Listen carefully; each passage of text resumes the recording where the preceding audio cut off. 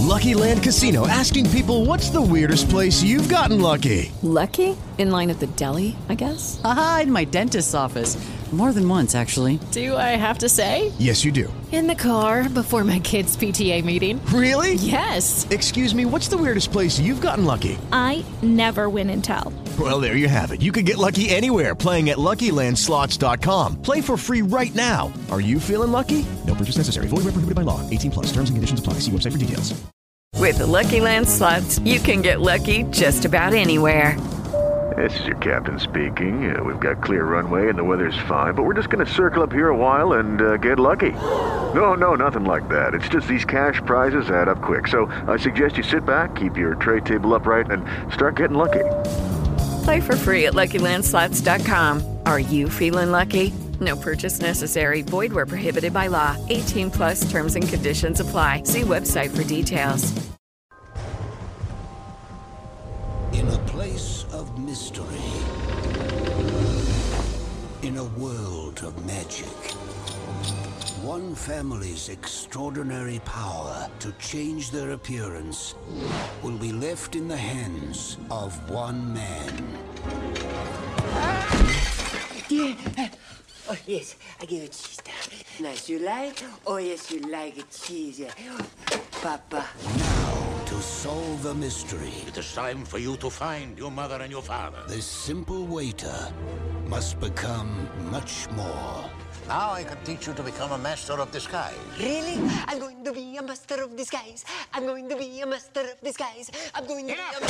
This summer... Your training begins now. Prepare to make the change. You are a fatty. What is happening? Ah! Save me! Save me! Ah! Sorry, Grandpa! He will need a partner. Assistants commonly fall in love with their disguising masters. Can you resist, Pistachio? Can you resist me? I'll give it a shot. He will need practice. Who's your daddy? Who's your daddy? Now you try. Who is your daddy? And a whole lot of patience. You got a little tomato soup with a crouton? No. You got some Neapolitan ice cream, you know, you got the vanilla chocolate strawberry. One of the greatest things ever invented. And you don't got it! Dana Carvey. I am Prince Lalejama. Suave, Terry Suave.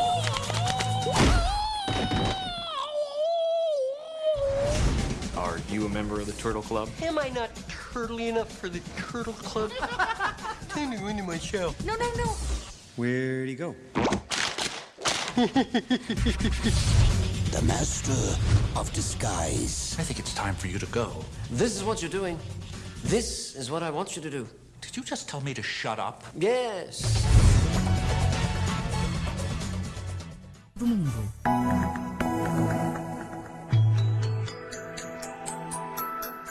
Do mundo.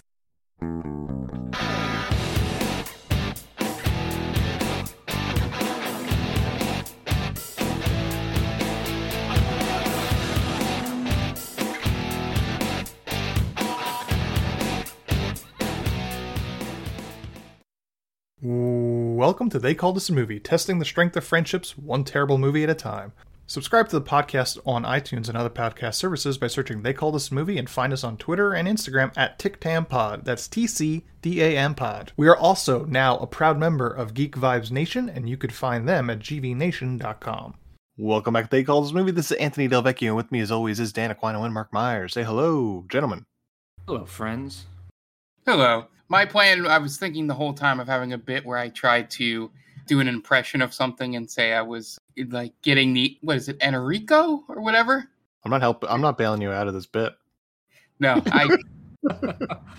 here's the thing. If you want to see me attempt to do voices, there's 127 episodes of Stranger Damies on your podcast feed for me to do that. Yes. But I could not think of anything else to do because there's not much to even do an opening bit from this garbage movie, but we'll try and do a podcast. Yeah. It's a rough week. But before we get into that, we have a couple things on the docket. First, we're doing our April movie of the month a week early. So if you're listening to this on the Thursday it airs, we currently have a poll is alive on Twitter and on Instagram. We are putting together our Nicolas Cage month, basically. The Unbearable Weight of Massive Talent drops next week. So we decided we are going to go full bore into the world of Nicolas Cage. And we've got 3 excellent movies lined up that you could vote on if you're listening to this before, I think, middle of day Friday when this airs that week. We have possibly his 3 best movies, at least in terms of Nicolas Cage awesomeness. We have Face Off, we've got The Rock, and we've got Con Air. I'm probably rooting for Con Air, but I honestly could not care less which one wins because they're all fantastic movies. Yeah. Currently, The Rock is running away with it, which I was surprised. I thought it was going to be a dead heat for most of it, but The Rock is, as of right now, the odds-on favorite. So if you want to see us do Con Air or Face Off, go on Twitter, because I think the Instagram poll will be down by the time this airs. Go on Twitter and vote for it. Go on the pinned tweet. Vote for your favorites. Yes, But, so remember, that is face/off. Face/off, yes. The official title. I'm excited. Yeah. Which one are you guys pulling for? Dan, I feel like you're pulling for The Rock, right? Yeah, I'm going for The Rock. Mark, what about you? Yeah, I'm leaning Con Air, but I've heard people talk about Face Off in rewatches, and I haven't seen that. That's the one I haven't seen in the longest. So so if that one wins, I will be happy. But Con Air's got so many great moments for us to talk about. Yeah. There's no lose in this one. There is no lose. Someone mentioned on Twitter that we should do all 3 at one point, and I don't see why we shouldn't. I agree. That's true. Yeah, we could just do an episode that's just all 3. Yeah, I would love to cover all of these because I've never seen Face Off. Oh, really? Yeah, I've never seen Face Off. Off the podcast now. Con Air is one of my favorite action movies, and I had just watched The Rock when you proposed this Twitter poll, Ant. So that was the first thing that burned in my mind, and I mean that cast is great. So that's why I was pulling for The Rock. Gotcha. Yeah, I'm excited for this one. This is gonna be a lot of fun. Yeah. But before we get into that, which is next week's episode, and before we get into this week's movie, what did you guys watch this week? Dan, let's start with you. Anything? Yeah, I watched 3 movies that I thought were really good. I'll start. I guess I'll go from least favorite to favorite. I watched. There was a show on a movie on Netflix called Metal Lords, and it's about 2 teenage kids who are into metal music in high school, and they're trying to start a metal band to play in Battle of the Bands. Very cute movie. Kind of reminded me of my high school time, playing, music and all that. Very sweet. I enjoyed it. I found myself having a lot of fun with it. Then I watched a movie on Hulu called Night House, horror movie, which I would recommend to you, and I think you would enjoy it. Very cerebral. That was good. And then I saw, I'm probably going to butcher this, Everything, Everywhere, All at Once? Yes, I watched this too. Yeah, I liked it. I thought it was really good. Usually it might be one of the movies I've seen in a very long time. Editing is amazing. The acting is amazing. I saw everybody loves this movie. It's not like the perfect movie for me, I would say, but it's pretty close to being like a 10. I think I gave it an 8. Gotcha. Yeah. Mark, what about you? Anything? No, I was unable to make it to the movies this week, so you will not be subjected with opinions about Sonic the Hedgehog 2. Good. For at least one more week. Good. Because I went to the theater this week, and I also saw Everything, Everywhere, All at Once. And Mark, if you go to the movies to see Sonic 2 and not this movie, you're going to get kicked off the podcast, because I fucking love this movie so much. It's the most fun I've had in a theater in such a long time. It's fun. It's it's emotional. It's well acted. It's everything I wanted it to be. As the guys that did Swiss Army Man, this might be better than Swiss Army Man, and Swiss Army Man was one of my favorite movies of the last decade. I don't envision the next 8 years progressing without this still being in my top 10 of the decade. I really enjoyed this movie. I think Michelle Yeoh was fantastic in it. I thought the whole idea of the whole thing was so creative and such a unique idea, even though we're knee deep in this multiverse kind of idea that is about to hit us like a ton of bricks in the next coming years, if it hasn't already, with No Way Home. Yeah, it kind of ate Doctor Strange's lunch a little bit. I'm excited to see how that. I mean, it's going to be different. But absolutely. I'm excited to see, because you're right. You know, it kind of started with Spider-Man into the Spider-Verse. Yeah. And now it's kind of blossomed. I love the whole idea of a multiverse. Yeah, it's a great cool concept. And they pulled this off so well. It's so creative. It's funny. Like, it's one of the best payoff of a joke that I've seen in a long time with Raccacoonie. Raccacoonie. I thought this is a light spoiler. I thought when you were gonna say the payoff, I thought you were gonna talk about the butt plug. The butt plug was a great one too. Yeah, that was really fun. That was Chekhov's butt plug. Yeah, you knew it was gonna happen sooner or later, and it was such a fantastic time. It's one of the most unique movies I've ever seen. Like, it's so, like, you haven't seen a movie like this. I know there's it's multiverse aspect to it, which you've seen, but it's just so different. Almost like Swiss Army Man. And I felt coming out of Swiss Army Man, I was like, I haven't seen a movie like this before ever. And I felt the same way coming out of this. So, Mark, if you have time to see 2 movies this week, I know you're going to give people that don't even need your money to see Sonic 2. But if you have time, I highly suggest this movie. I think you're going to enjoy it. I think a lot of people will enjoy this movie. I think you had me sold on it's your favorite since Swiss Army Man. Yeah. Yeah, that was Daniel's one of my favorite movies. Yeah. That was a great movie. My only issue, and I think, well, I had 2 issues. One, I don't count because I saw it on Friday night, and I had a long week, so I thought it ran a little too long for my taste. But again, that could have just been a long week. I was tired. It was a Friday night, and for such a unique movie, I kind of thought the end was just like a little too basic. But other than that, the story and the ideas and just, like I said, the editing, the fast-paced editing was phenomenal. I couldn't believe how they would just intersect different universes and different characters within, like the final fight scene and all that. Amazing. Yeah, I thought it was going to take a different... I'm not angry with it, obviously, because, it's great. I thought they were going to take it a different direction at the end, but that, sure. That's really... It's just...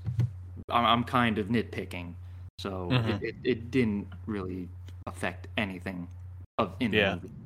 I really like the actress that played her daughter. That one scene, that hallway scene, was so good. Yeah. But, that's, with the... I know what you're talking about. Yeah. Basically her introduction, more or less. Correct. Yes. Man. And I saw this with a friend of ours, and he made a good point. It's really unique to have an overbearing mother as the hero of a movie. And you don't see that very often.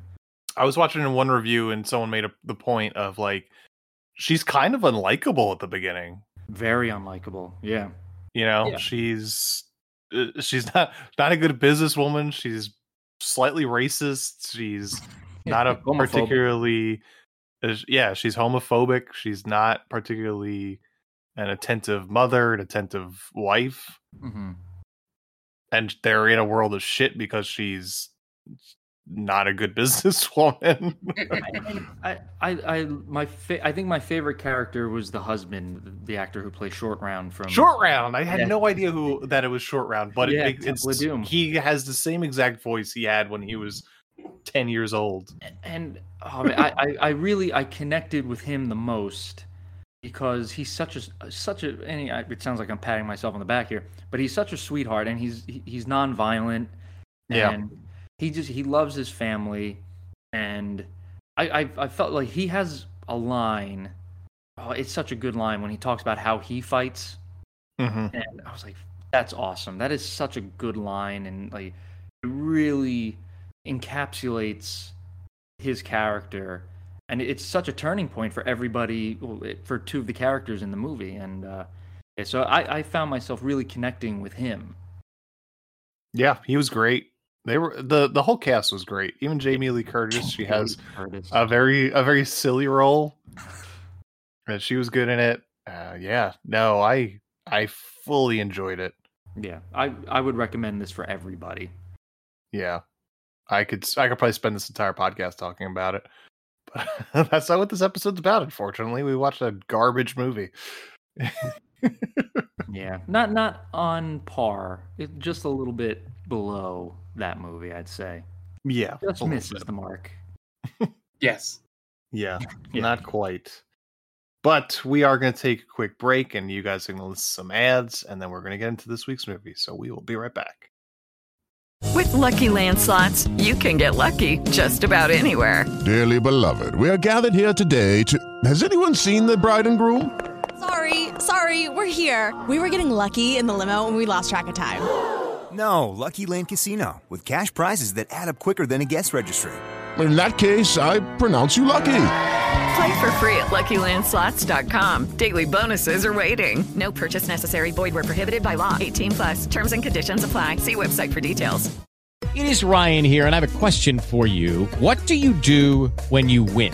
Like, are you a fist pumper, a woohooer, a hand clapper, a high fiver? I kind of like the high five, but if you want to hone in on those winning moves, check out Chumba Casino. At ChumbaCasino.com, choose from hundreds of social casino-style games for your chance to redeem serious cash prizes. There are new game releases weekly, plus free daily bonuses, so don't wait. Start having the most fun ever at ChumbaCasino.com. No purchase necessary. VGW. Void where prohibited by law. See terms and conditions. 18+. And welcome back. Now it's time to get into this week's movie. And this week was a listener request, I suppose. Sort of, right, Dan? You want to explain? Yeah, so when this movie was on the list, as we were going through it, I asked who picked it, and none of us could remember. None of us owned up to it.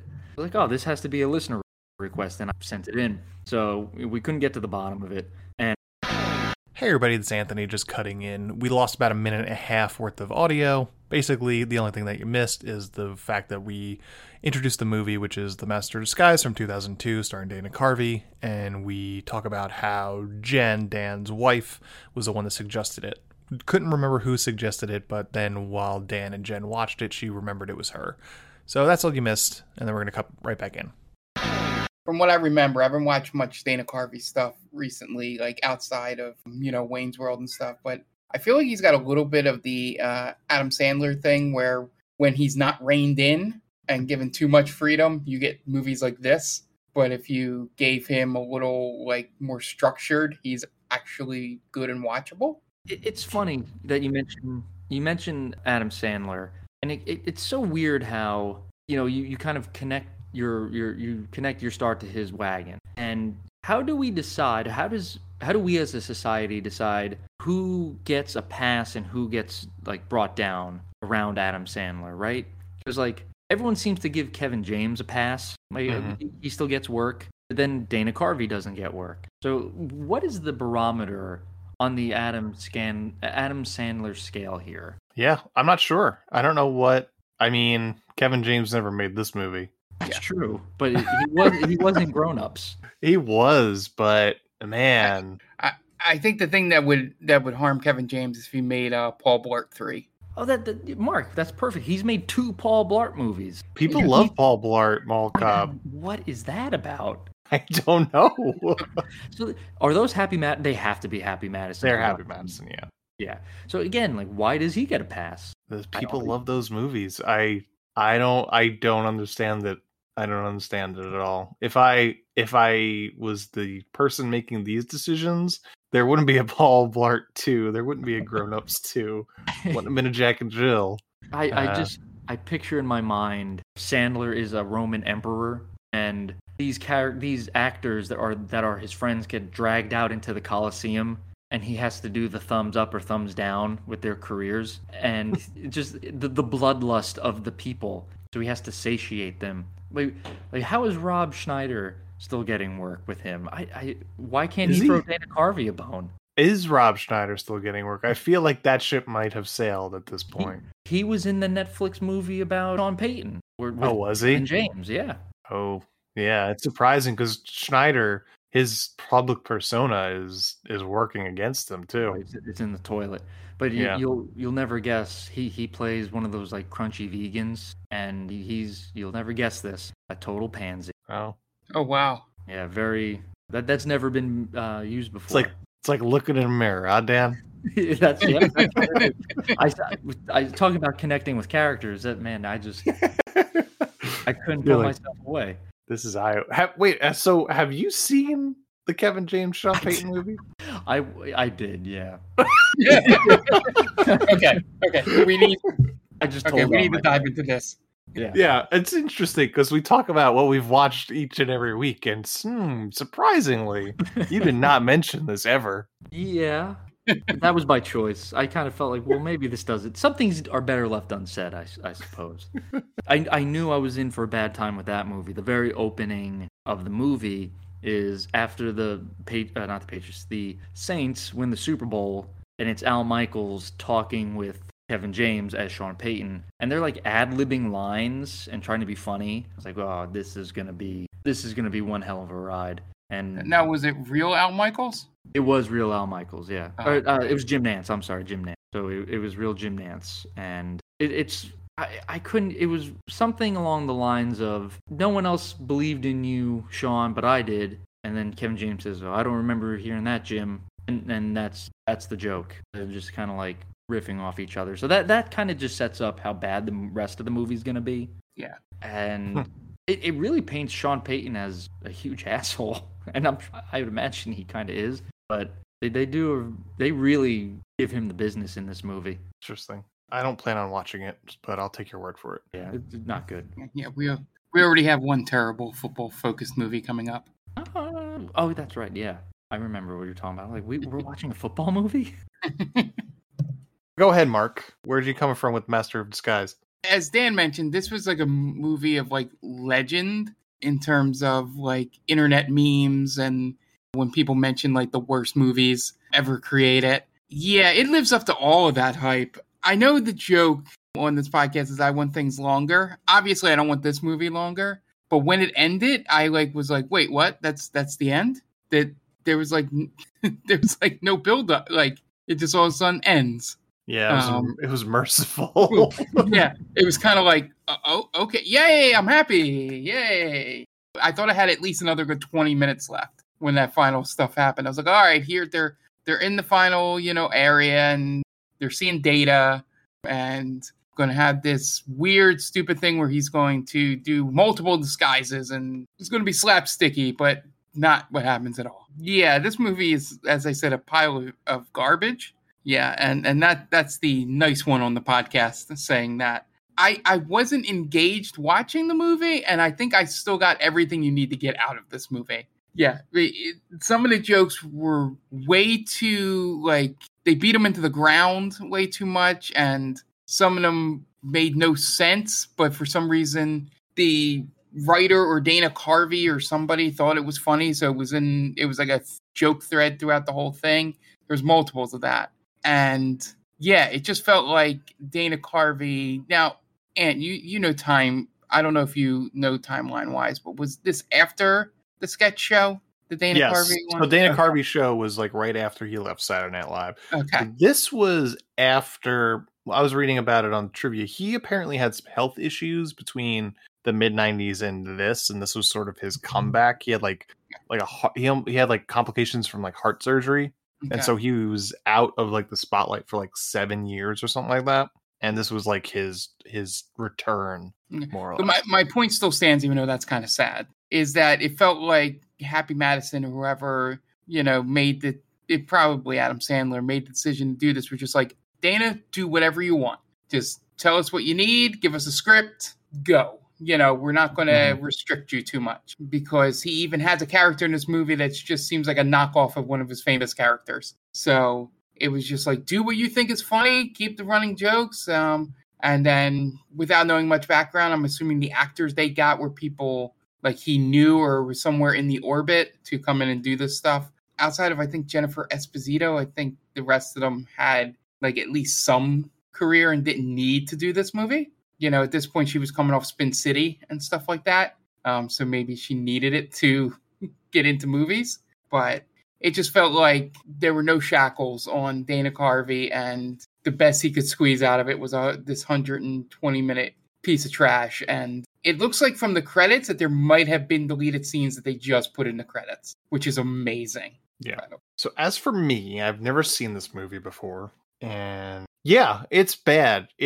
I've heard it's bad. It lives up to that expectation. It is a tough watch. It's not hateably bad, it's embarrassingly bad, because it was like Dan mentioned, I like Dana Carvey. I think he can be funny given the right circumstances, and it's sad to see him in this movie because everything is just secondhand embarrassment. Like this would be half as terrible if the entire movie he didn't have an accent. That is one thing that would make this movie a lot better, is if he wasn't doing this bad Italian accent. And I'm glad this movie is less than its hour and 20-minute runtime. The opening credits go on for about 4 minutes, and the end credits are about 8 minutes, or 11 minutes actually. There was still 11 minutes left on the counter when it hit the credits. So there's like 69 minutes of an actual movie in the year. Nice.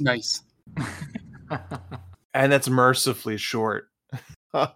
Yeah. I have a question for you guys. Marry, fuck, kill, Master of Disguise, The Love Guru, or The Pest. Oh, wow. Yeah, the three vanity projects that are terrible.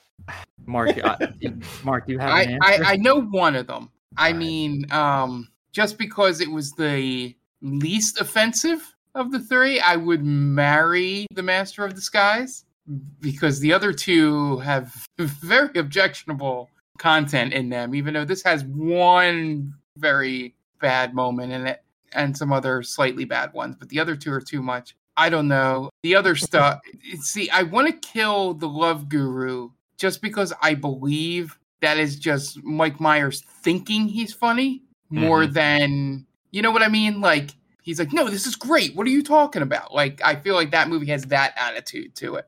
Sure. While I think The Pest was, if he didn't write it, just feels like something John Leguizamo was given and thought, and like maybe chuckled at and was like, sure, I'll make it. You're going to give me $1 million or whatever, I'll have some fun with this. But yeah, I think that would be the order. I mean, I guess I'm fucking John Leguizamo just because I kind of feel uncomfortable saying that I would fuck a PG movie in Master of Disguise. But yeah, I think I get more bad vibes and really just want to erase from the universe The Love Guru. Sure. So I guess by default, The Pest gets fucked. Dan, do you have a weigh in on that one? I was hoping Mark would give me some like a direction to go to, but it's tough. All right, so I think I do like what Mark said. This was probably the least problematic movie out of the three. So I'll marry this one because I'll give Dana Carvey like the pity fuck and all that. I think I'm killing John Leguizamo because that movie is just nonstop annoying. Yeah. And be sure to clip that line out for the Instagram. I think I'm killing John Leguizamo. Yeah, it's just that from literally beginning to end, it's annoying. This one is Master of Disguise is just like Ann said, it's embarrassing. And then Love Guru that's just crash and burn. But I give Mike Myers a pass because of his prior work, I think. So I just remember the good while I'm banging Mike Myers, I'm remembering the good times we had. Like, hey, remember when we got together for, Wayne's World? What about So I Married an Axe Murderer? That was fun. Remember in your father's basement? That was great. I'm imagining better times with Mike Myers. So I'm gonna bang Mike Myers, marry Dana Carvey, and kill off John Leguizamo. Okay. Yeah, I don't know what it's. I think the kill's got to be the Love Guru for me. Yeah. Why? It's just pretty objectionable. Like, I don't think there's a wrong answer to this. Yeah, I don't think so. I don't think there's a right answer either. Yeah, I feel like I'm going to lean Mark's way with that. I feel like I'm going to get an STD from the pest, though. Right? Yeah. You're getting gonorrhea. Well, if you're lucky. Yeah. I mean, well, there's medicine for that. That is true. Yeah. And it's just once, so it's, get some antibiotics, you'll be fine. Yeah. Sorry to bring this down with that question, but I just felt like they were all very similar in these misinformed vanity projects from these comedians, where it's just, these aren't good ideas. Nobody's telling them no, and they are a chore to watch. Basically, I do love the idea. I don't know if you guys knew of this, but it's a rumor more than anything. Was that and they've said on the trivia, they said that it's not 100% true, but they said that the Turtle Club scene was shot on 9/11. And like they were all they're all sitting around trying to figure out what to do with Dana Carvey in the turtle costume, just sitting there watching the events unfold. I want it to be true. To be a fly on the wall there. But apparently what happened is that they didn't start shooting until like 2 weeks after, but the first scene was the Turtle Club scene. So they all kind of had appropriate, right? It was like conversations about like, what are we doing? Should we be making jokes at a time like this, basically? Yeah, wasn't that one of the things on the letterbox? This was the worst thing that happened on 9/11? Oh man. Yeah. So I do wish that were true, but I feel like it's not. Can you imagine? It'd be like it's just Dana Carvey sitting there in that ridiculous costume. Like, listen, I sat through 3 hours of makeup for this. We're shooting this scene. Oh, him just sitting there like a terrorist win. Right. Just sitting on like an Apple box with that stupid fucking turtle costume on, just watching the news. Tower 2 comes down. Mark, are you saying that Dana Carvey coined the term "we can't let the terrorists win"? Yes, I am saying that. Idea. That's fantastic. And he probably did it in the George W. Bush voice too. Oh, that's a good point. Yeah. Him and Jim Varney go down for inventing things. That's right. According to this podcast. Yeah. Prove us wrong. Do you think so? We've kind of seen, John Leguizamo has turned in a decent career after The Pest. Obviously, he's done some good bit work here and there. Like The Happening. Like that, sure. I don't blame that on him. I blame that on the director. But even Mike Myers is kind of making a little bit of a comeback. He's done some things here and there. I think he has a new Netflix show coming out soon. But do you think we'll ever see a reemergence of Dana Carvey, or is this just like slash and burn? I'd like to think that that we haven't seen the last of him, but he's gotta be in his 60s at this point, right? This is another instance where he's just too old for this part. He's 47 in this movie. Yeah, is way too old to be playing this man child. Yeah, I think if he does come back, I could see him more going the route of like a Martin Short, coming back. Like come back doing some dramatic out of character stuff and then slowly get back into comedy, have people see another side of you and then maybe start throwing those George Bush impressions back in and see what happens. Yeah, that's not a bad idea.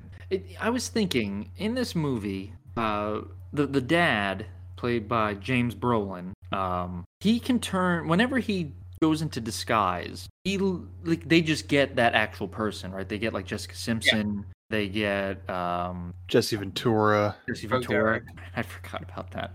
Yeah, they get actual celebrities. Why didn't they do that with Dana Carvey? I mean, because he's a man of 1,000 faces. Oh, right. His shtick is that he could do voices and quote unquote impressions. Yeah. Okay. It was just weird because I thought that would have been funnier, right? Right. Yeah. And also, if we want to do an in-world reason, it's because he's only like a level 1 or 2 Master of Disguise. Sure, that too. Okay. Yeah. I still think it's interesting because, Mark, you mentioned you thought the ending was going to be bigger. It's interesting how his whole ability to be a Master of Disguise does not play into the ending at all. No. Like it gets him into the house, but really it doesn't because he disguises himself as a cherry pie, which is thought he was going to be the dog, 100%. Right. That would have been but fun. Like, yeah, he's not so much disguised as a pie as he is baked into a pie. Yeah. That's not really a disguise. No. Because then he just slaps around ninjas and that's it. Yeah. Yeah, that's the only good joke in that whole scene is the ninjas going, "Oh no, he's a Master of Disguise. We're out of here." I was like, okay, that's pretty funny. But I really was expecting, as much as we made fun of him for it, I was expecting that final scene to be more like one of those quick cut Jim Varney Ernest scenes where he just switches into different characters real fast. Sure. That's what I was expecting. And they didn't do it. He could have went back and forth even through all the characters he's been already. Yeah. Sort of thing. Yeah. I think the only character, to be honest, that hits it all is that British character is really good. I don't know what he was trying to channel there. Maybe Sherlock Holmes or something like that. But, the rest of them seem like they were like bad impressions. I'm like, okay, I can see his process with this one. And it's actually not a bad impression of what he's going for. Sort of like a David Niven sort of. Yeah. Yeah, it was like, it felt like it was the one that children wouldn't get, sort of. Yeah, and I guess because we're not children watching it, that was the one I was drawn to more than those kids were clamoring for the Tony Montana impression in 2002. Yeah, well, that's why they all ended up with the posters on their wall in college, Ant. Oh, that's true. Because of this movie. Not the kids watching this movie. Go ahead, Ant. I was gonna say the one line that I liked was, "I can't believe Jesse Ventura was the perfect person to abscond with the Liberty Bell." It's such a stupid line, but it was like, oh, that's ridiculous. It's a good way. I could see, because Dana Carvey does have, you would assume comedic talent, like writing talent. Probably got a list of here are the celebrities we can get for cameos. What one would match with what you're thinking. He's like, well, Jesse Ventura would be funny stealing the Liberty Bell. It's got, because it makes no sense. It would have been great. You have Jesse Ventura start talking about the deep state at that point. Yeah. And then it becomes a little better. I think it was pre him thinking big state. I think this is when he just became the governor. He was still governor. He didn't get punched out by Chris Kyle yet. Nope. I thought, wouldn't it have been a better movie if probably the answer is probably yes. Yes, probably. So I love the idea of somebody having to disguise themselves as insane celebrities or athletes and stealing precious artifacts. And I thought that would have been such a more interesting movie instead of having Dana Carvey bumble around trying to get his dad back or his parents back. Yeah. So, make it so, I had written down, make it so that the parents have been kidnapped. He's not telling them where they are.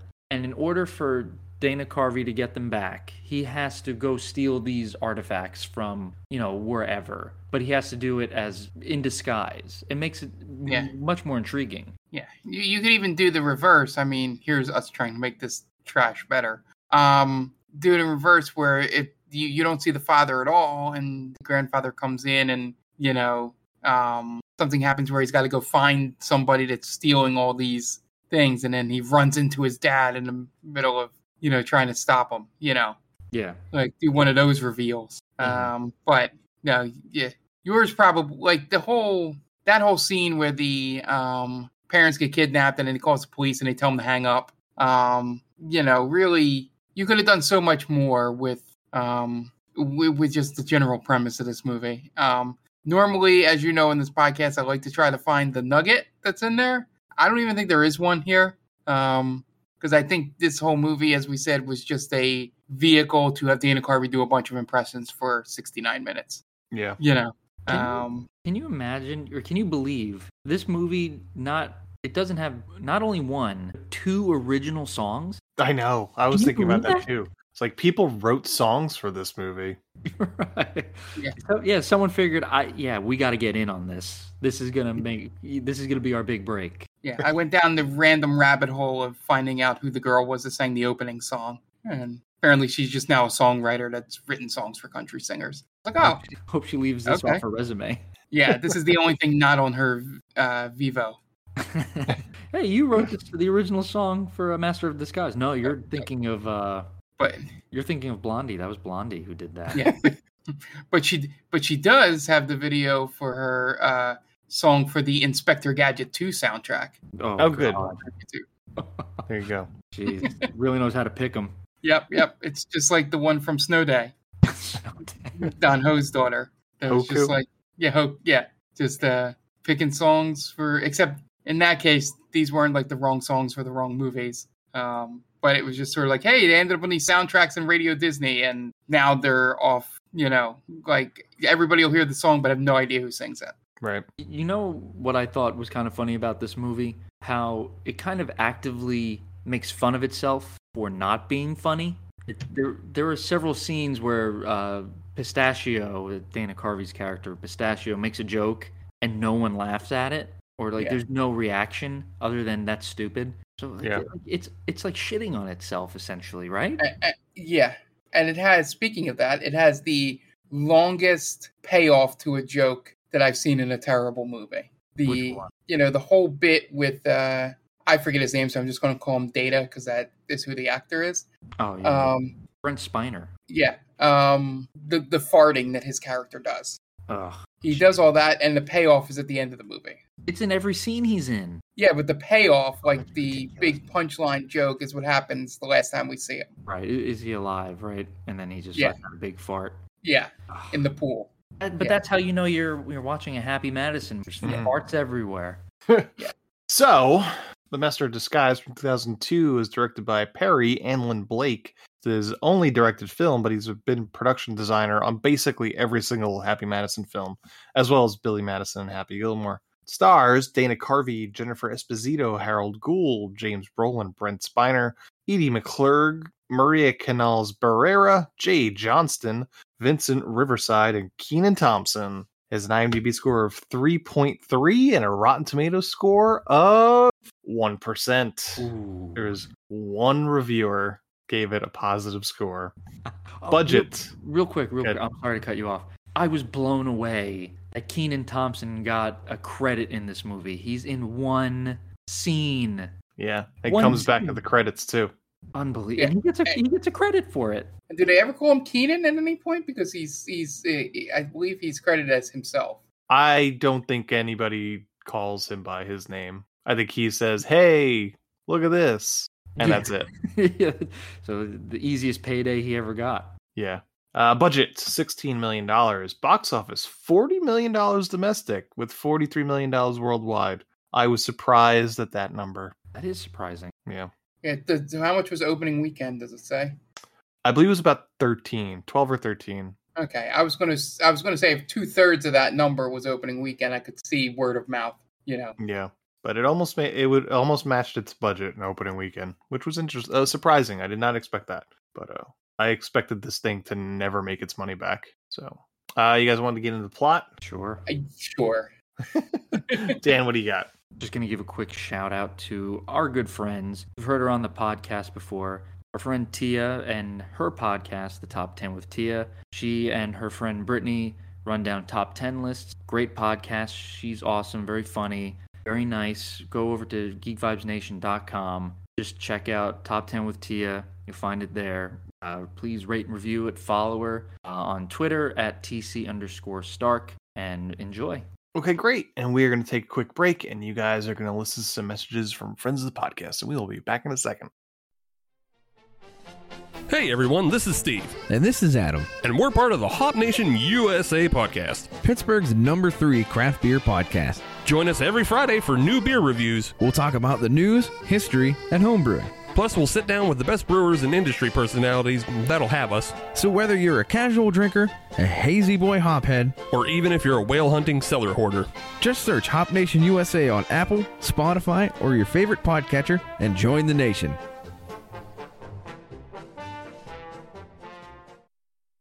Oh, hi. Didn't see you there. It's me, George, from the best little horror house in Philly, the show where we talk about the best horror movie ever made, according to our guest at least. We've talked about groundbreaking classics like Texas Chainsaw Massacre and Alien, but we've also got a lot of great ones coming up, including some very fun guests like Len Kabaczynski of Swamp Zombies and Red Letter Media fame, Caroline Williams, the star of Texas Chainsaw Massacre 2, and Chase Williamson from John Dies at the End. So make sure you're subscribed to the best little horror house in Philly, and I'll see you boils and ghouls over there.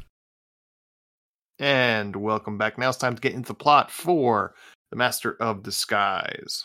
We open on an absurdly long credit sequence, and from the Revolution Studios logo to the opening narrator, roughly 2.5 minutes pass for this. The opening narrator tells of a family that uses the powers of disguise in order to keep evil at bay. We then cut to Palermo, Italy in 1979, as Bo Derek in full braids a la 10 makes her escape from a bearded leisure suit wearing Brett Spiner.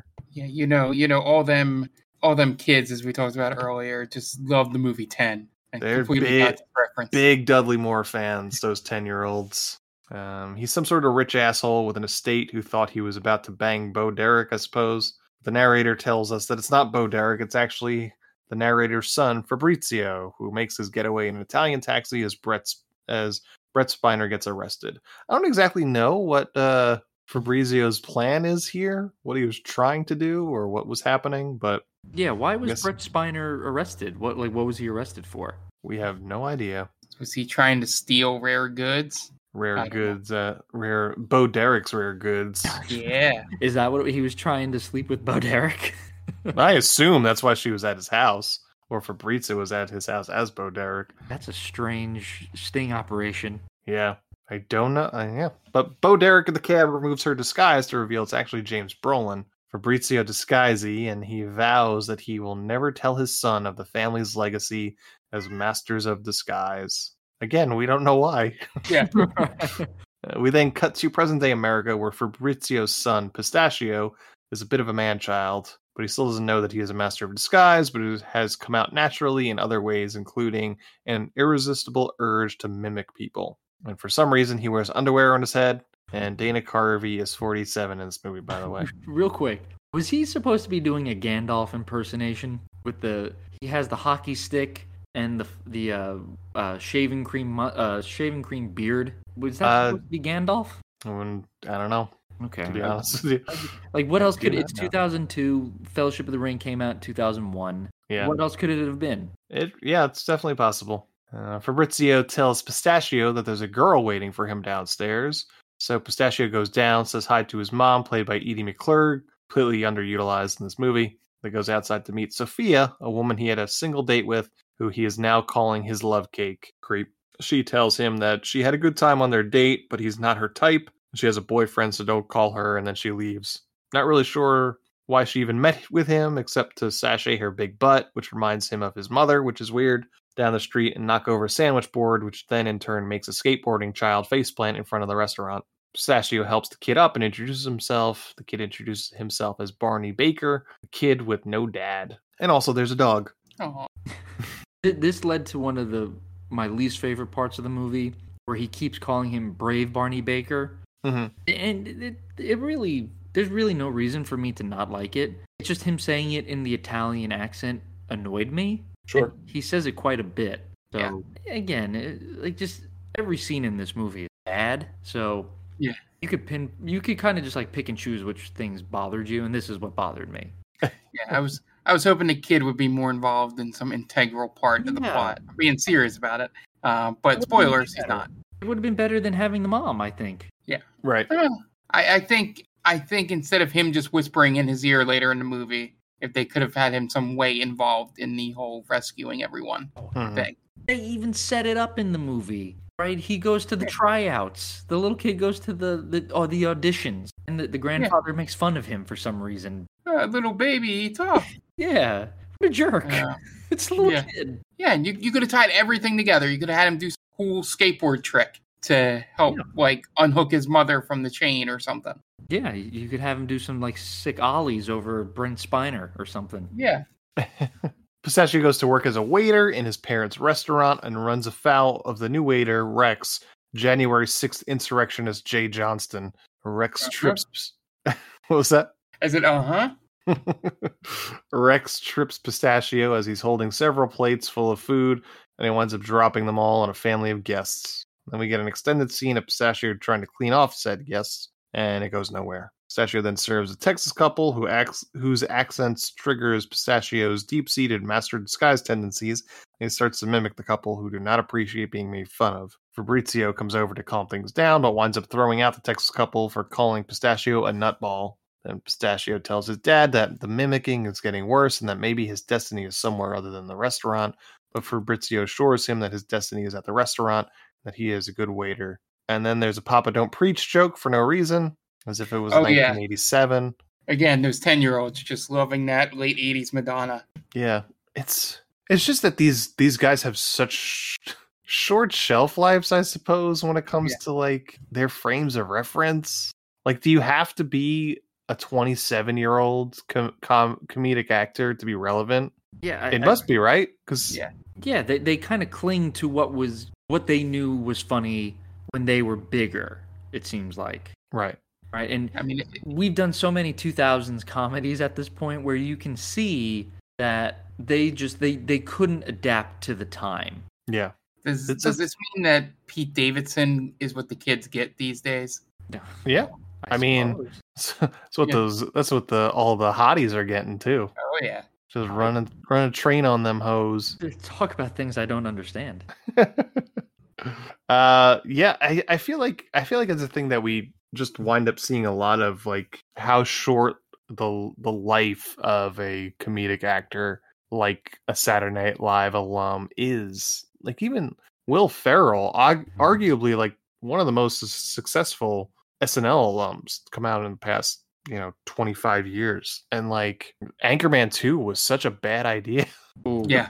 Ooh, yeah. And it's such a departure from the first Anchorman. It was really night and day what happened. And then, what did he do? Sherlock and Watson or whatever. Watson and Holmes, I think it was. Yeah. It's like the recipe is exactly the same of the things that work. Like Anchorman, Step Brothers, Talladega Nights, for the people that like Talladega Nights. Like he was at the top. Yeah. And then there's just, at some point, it's just like, it's not going to work anymore. Yeah. Whatever you're doing will stop working. Yeah. It's like, even like a guy like Judd Apatow, same thing. Oh, yeah. Who's not a comedic actor. He's just a writer. Same thing. Nothing specific he did. It's just one day it just stopped working.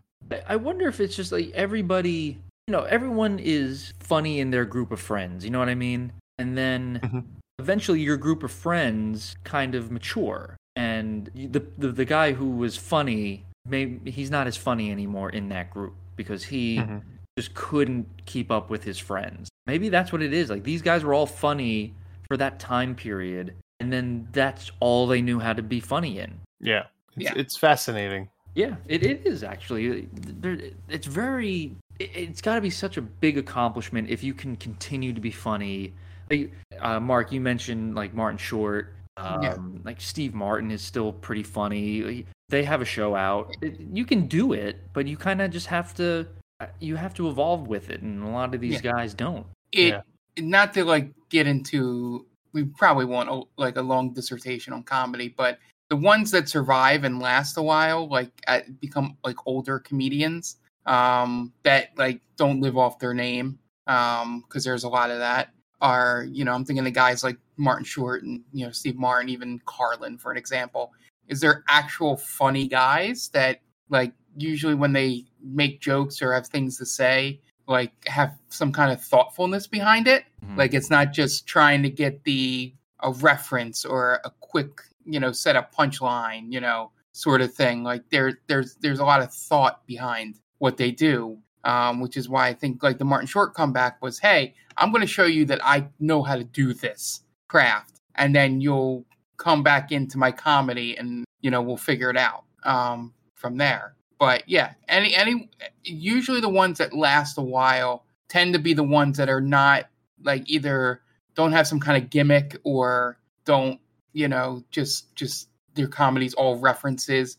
Like I know I keep saying that, but you think of a guy like Dane Cook, you know, who once all those references are old, he's done. Yeah, he fills it out pretty quickly compared to our guys. But they have the skyrocket, you know, heights.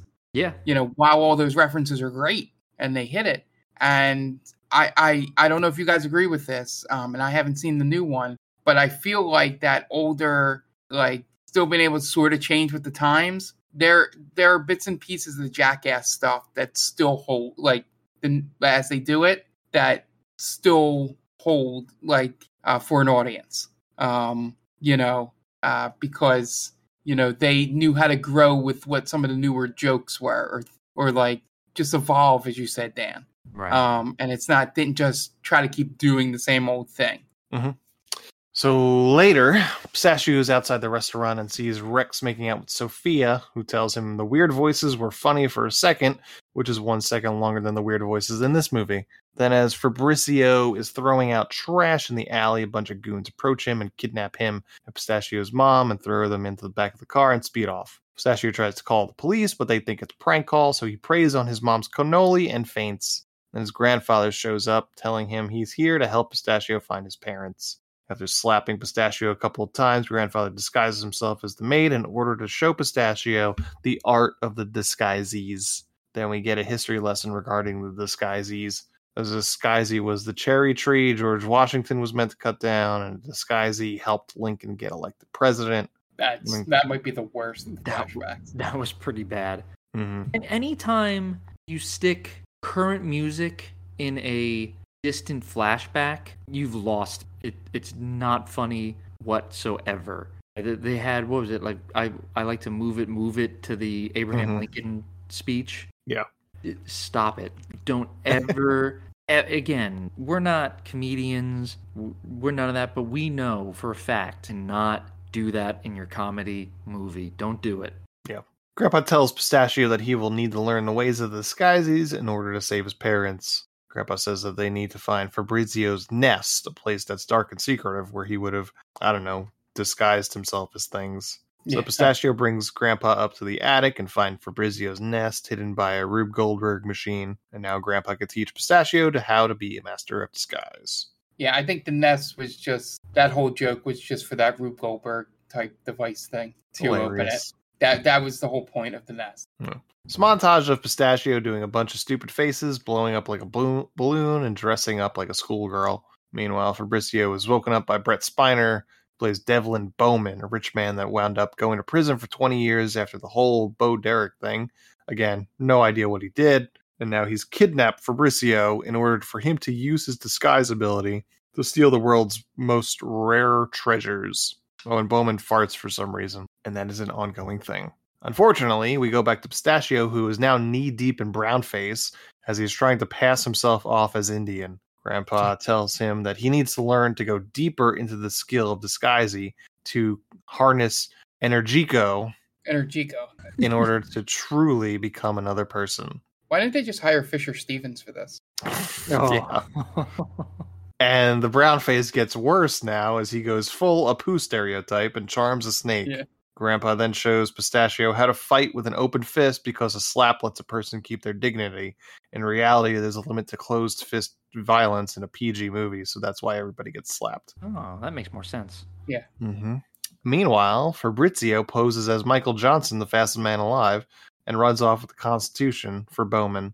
I kind of thought that was a little funny. Just a little. Yeah. I thought that was like odd enough to be, that's kind of humorous. Yeah. Just the way just the attitude around it.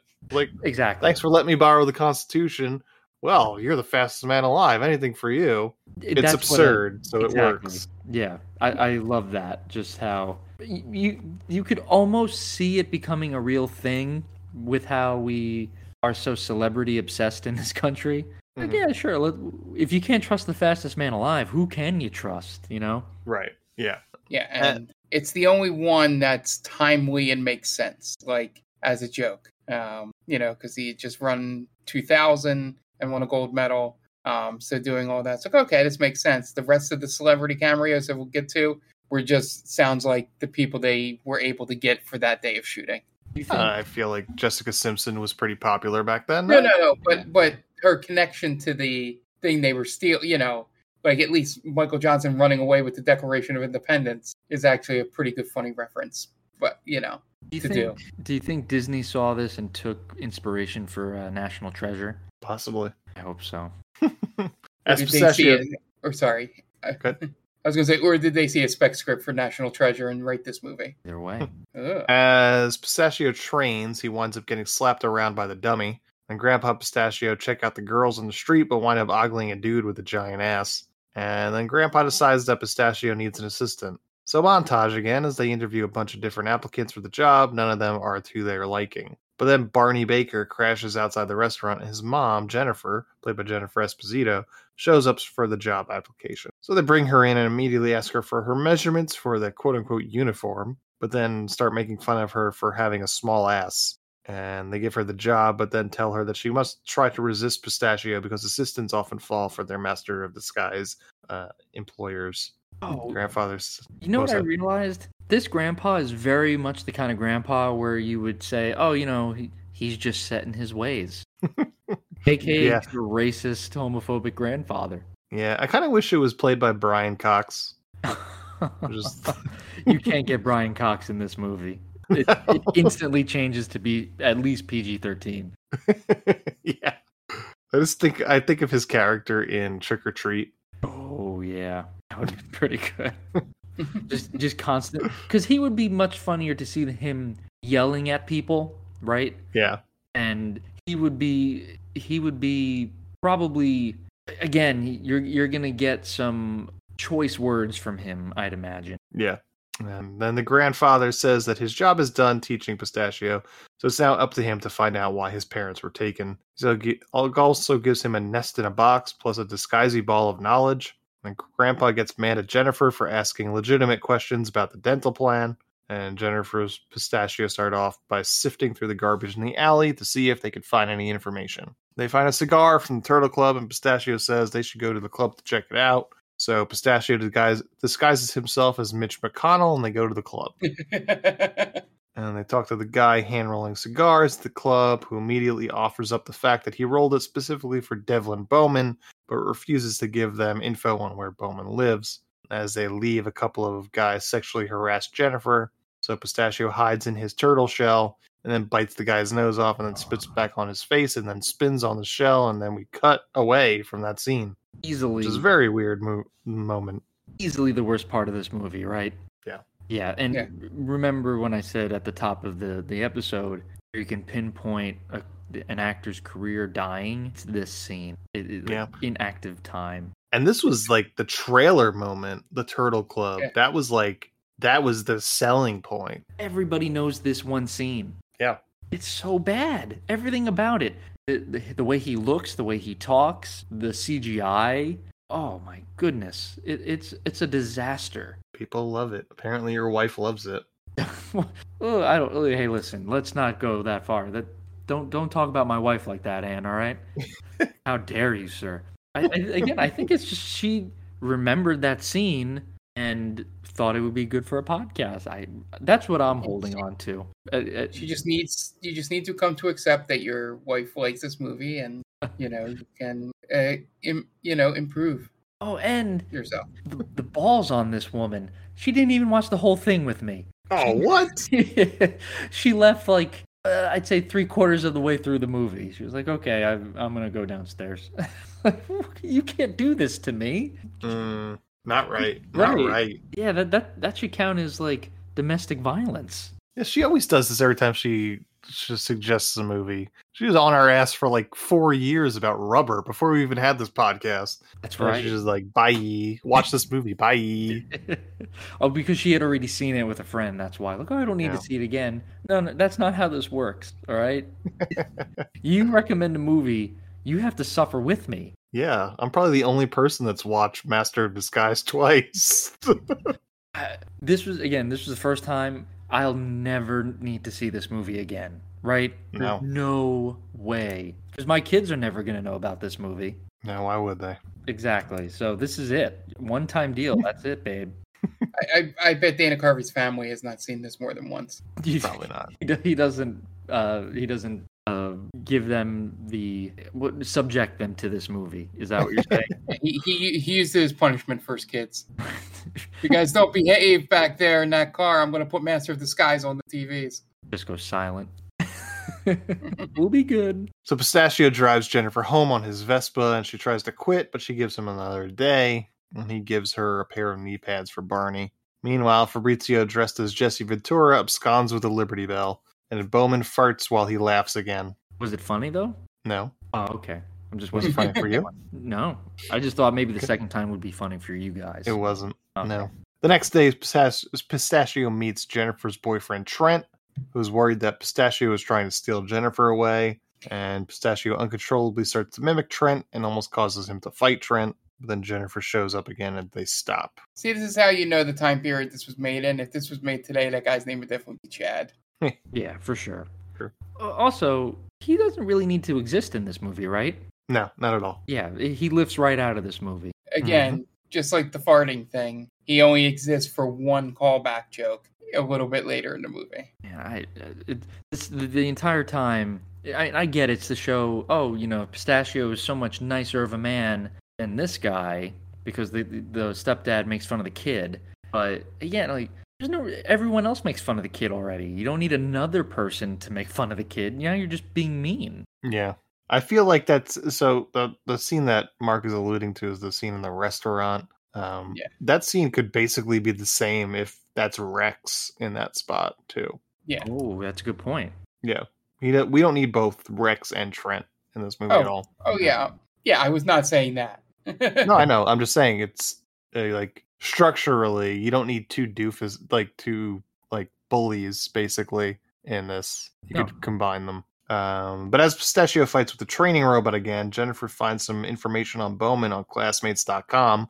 His profile basically lays out his entire plan. Jennifer mentioned she knows of an antique memorabilia show that seems like would be right up Bowman's alley. So they go to it with Pistachio dressed up as an old lady with an annoying voice, sort of very much like Church Lady. Oh man, I didn't even see the resemblance, Aunt. Jeez. And they wind up meeting Bowman at the show, who then invites Jennifer to his house as he's having a show for some South American arts dealers. I wrote arms dealers, which would have been way better. Yeah, but he probably wouldn't have said that out loud. Yeah. That's a good point. Like, you're having art dealers. That's not illegal. You can have art dealers at your house. Why not? I mean, I assume, unless it's just a money laundering scheme, which all art is. Yep. Well, they don't. At least they don't make it seem that way, right? There's no talk. that is not the point of this. Yeah, is not to insinuate that they're laundering money through art. Now you know why I hate art. That's why Mark hates art. He's like, it's a scam. They're just laundering money that way. It's so funny because we were talking about Brent Spiner. For the most part, other than he's getting someone else to steal things for him. We don't know his motivation. Why is he evil? Is he's just a bad guy for the sake of being a bad guy? Yeah, the closest explanation we get is that, and again, blast from the past, that Classmates.com thing that she finds. Yeah. Okay. That is basically explaining everything he's doing in this movie. Yeah, the real villain of all of this is capitalism. It always circles back. Yep. He's just trying to make it in a capitalist society. Well, he's forced to steal these rare items. in order to make a living. Can we say, like, is the Moon Rover really at the top of the list of rare collectibles?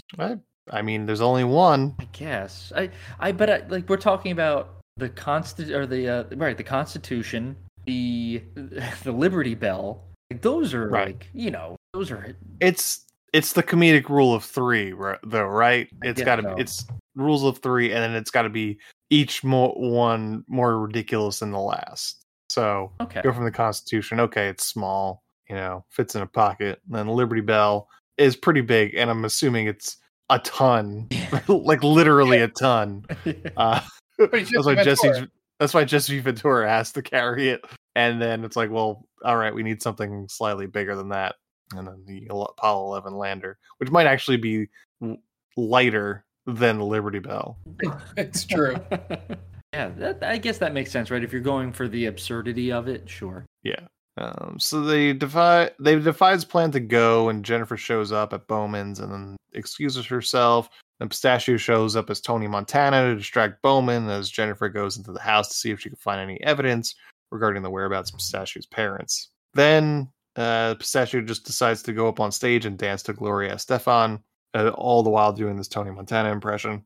Then Bowman gets upset that Tony Montana guy is running around ruining his party, so he sticks his goons on him to throw him out, so Pistachio runs off. Yeah, even before this, there's another version of, like I said, that joke that they just ran into the ground about the tiny wieners and small nuts. Yeah. Oh, yeah. He just keeps pushing it and basically going, you guys get it, right? All right, no, one more time. We'll make one more reference to it. Make sure you understand I'm talking about his dick and balls. Let's keep going. I could say this one more time in a PG movie, so I'm going to use it for all I can. It's definitely, that's really for the kids, right? Mm-hmm. You could see little kids giggling and like, oh, he said wiener. Yeah. And when the goons catch up to him, he's now doing a Robert Shaw impression, and they eventually figure out. Again, the kid loves Robert Shaw. Yeah. Who doesn't love a good Robert Shaw impression? I thought it was actually a decent impersonation of Robert Shaw. Yeah. Yeah. They eventually figure out it's him, so they go chasing him again. And now he's disguised as a cow pie. And then we have some sort of Hard Day's Night / Scooby-Doo sort of type moment where the henchmen are chasing Pistachio around dressed like a cow pie as music plays. And then he shows up as a weird German guy saying he needs to talk to Jennifer. And this is saying something, but that might have been my least favorite character of his. Yeah. I thank God it's only like 30 seconds. That could have lifted out too, because that character does nothing. Yeah.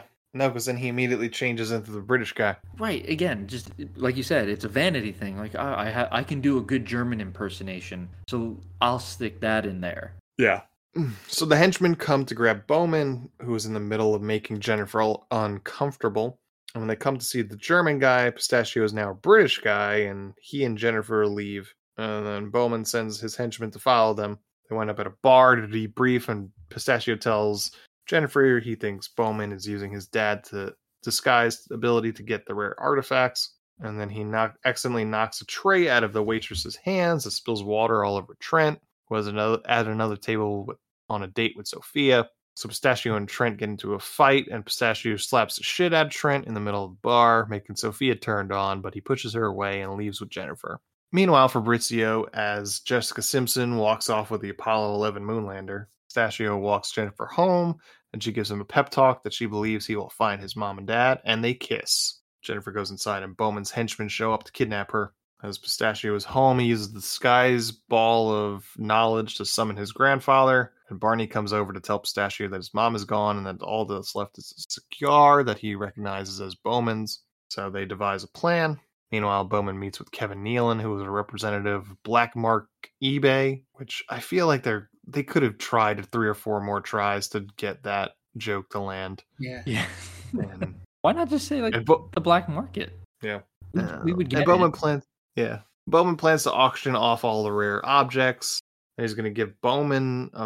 He's going to give a Bowman mask to Fabrizio and glue it on his face and toss him off a cliff in order to fake his own death. Excuse me. Pistachio hides in a giant cherry pie to sneak into Bowman's house, and then he infiltrates the house, but he forgets to lose his cherry pie shoes, and Bowman realizes he's Pistachio while trying to disguise himself as one of Bowman's henchmen. So then he goes around slapping a whole bunch of ninjas as Bowman runs away farting the entire time. And then Fabrizio, from out of nowhere, now thinks he is Bowman and starts climbing the Apollo 11 lander, till Pistachio puts underwear on his head to remind Fabrizio of who he is, and it works, and he's able to shake the mask off as if it wasn't a mask. And then Grandpa shows up out of nowhere, and Grandpa's VO says that Pistachio and Jennifer wound up getting married. Pistachio is now a master of disguise. And then later, Bowman is at a resort after his success, and Pistachio is in disguise as President George W. Bush and winds up slapping the crap out of Bowman. And then we have 8 minutes of extra scenes during the credits. Oh. And this movie will not end. It refuses to die. Yeah. Even the end. You know? Yeah, it's one of those, like, why are you guys still here? Like the Ferris Bueller ending. The Ferris Bueller. Of course. And that's not even the last scene. Yeah, they have a scene with the dog. Oh yeah, that's right. Yeah, and is that guy supposed to be Super Mario? Is that sort of the reference? I guess he's dressed like him, but he never, there's no reason for it to be like that. No. Man, it's again. I couldn't tell what was worse, the movie or the end credits, because the end credits is what wasn't good enough to make it into the main movie. Yeah. So that's got to be telling. And there's a scene where I forget exactly what's happening, but you can hear like really forced laughter from the crew in the background. I guess Dana Carvey messes something up, and you could just hear like a few chuckles here and there. And usually during outtake scenes in a comedy movie, everybody's like dying laughing. Here you just kind of get like a couple, oh yeah, okay, yeah, that's funny. Ooh. Yeah. And the one scene they show now at the credit scene of Jennifer Esposito breaking, I don't even know why she breaks. Right. Really. Yeah. I feel like bloopers are never for the audience. They're for the people that made them. Mm-hmm. Because they're never funny. Very rarely. Yeah. Speaking as a guy that was in some bloopers and a guy that made some bloopers. Oh yeah, as first-hand experience of making bloopers in shitty movies. Yeah. The audience doesn't care. I think it's kind of just like you said, it's to fill some time, and it's for the crew and all that. Yeah, I think there's a minimum amount of a runtime you could have in order to consider it a feature-length film. Mm-hmm. And this movie uses that time, because if that still counts, if it's bloopers and all that deleted stuff, that counts as a runtime. It's true. So I think it's like 75 minutes maybe that it needs to be. So they put that in there to match that. This movie is one of the shortest movies we've reviewed, and yet it feels like the longest movie we've reviewed. Yeah, it's a rough time. Oh God, every scene is just a chore to get through. It's like its own mini battle. Mm-hmm. In the greater war of Master of Disguise. And it just wears you down. This movie beats you down, man. Yeah. Yep. And that's Master of Disguise. I did not have a good time, and I don't want to talk about it anymore. Nope. We can be finished. Yeah, man. And I think there was definitely an audience for this movie, because like you said, it almost made its money back, right? Yeah, it made over $40 million. So its budget was 16 million, and it made 43 total. Oh, okay, so it definitely had a niche. Like, there were people for that this movie was made for. I just think it was for lame people, just people. It's for kids, who are lame people. Children are lame people. Children are they've done nothing cool with their lives, so yeah. Yeah, it's that's an Instagram post. Children are lame people. They 100% are. Yeah. I mean, I know some older people who, because it's not offensive, because there's definitely the one scene where he's pretending to be Indian, but yeah. I mean, other than that, it's Dana Carvey doing a bad Italian accent. He doesn't do much to offend other than that one scene. I would say. Yeah. Yep. So that's gonna do it. Master of Disguise from 2002. Don't watch it. Really. If I had one piece of advice for you in life, is to not watch Master of Disguise. Can we make this podcast where it sounds like it's going to end, but we just we bring it back? Oh, you thought it was over? Just kidding. No, we're not going to do that to people. Okay. So we're just going to try and end this without you guys interrupting. So don't watch Master of Disguise, but if you are on Twitter, check out our poll that's still going on if you're listening to this on Thursday. TicTamPod is the Twitter, and you can vote on which Nicolas Cage movie we're going to watch next week. So check that out. And that's going to wrap this up this week. We got a good episode coming up next week. We got the Nicolas Cage episode. Just go vote on that. And we're going to leave now. The director of The Master of Disguise is Perry Andlin Blake. So, for Dan Aquino and Mark Myers, this is Anthony Delvecchio telling Perry Andlin Blake, well, you certainly made a movie, didn't you? Thanks for listening to They Called Us a Movie. Subscribe to us wherever you get your podcasts, and be sure to check us out on Twitter and Instagram at TicTamPod. That's TCTAM Pod. You can also check us out on TikTok at They Called Us a Movie.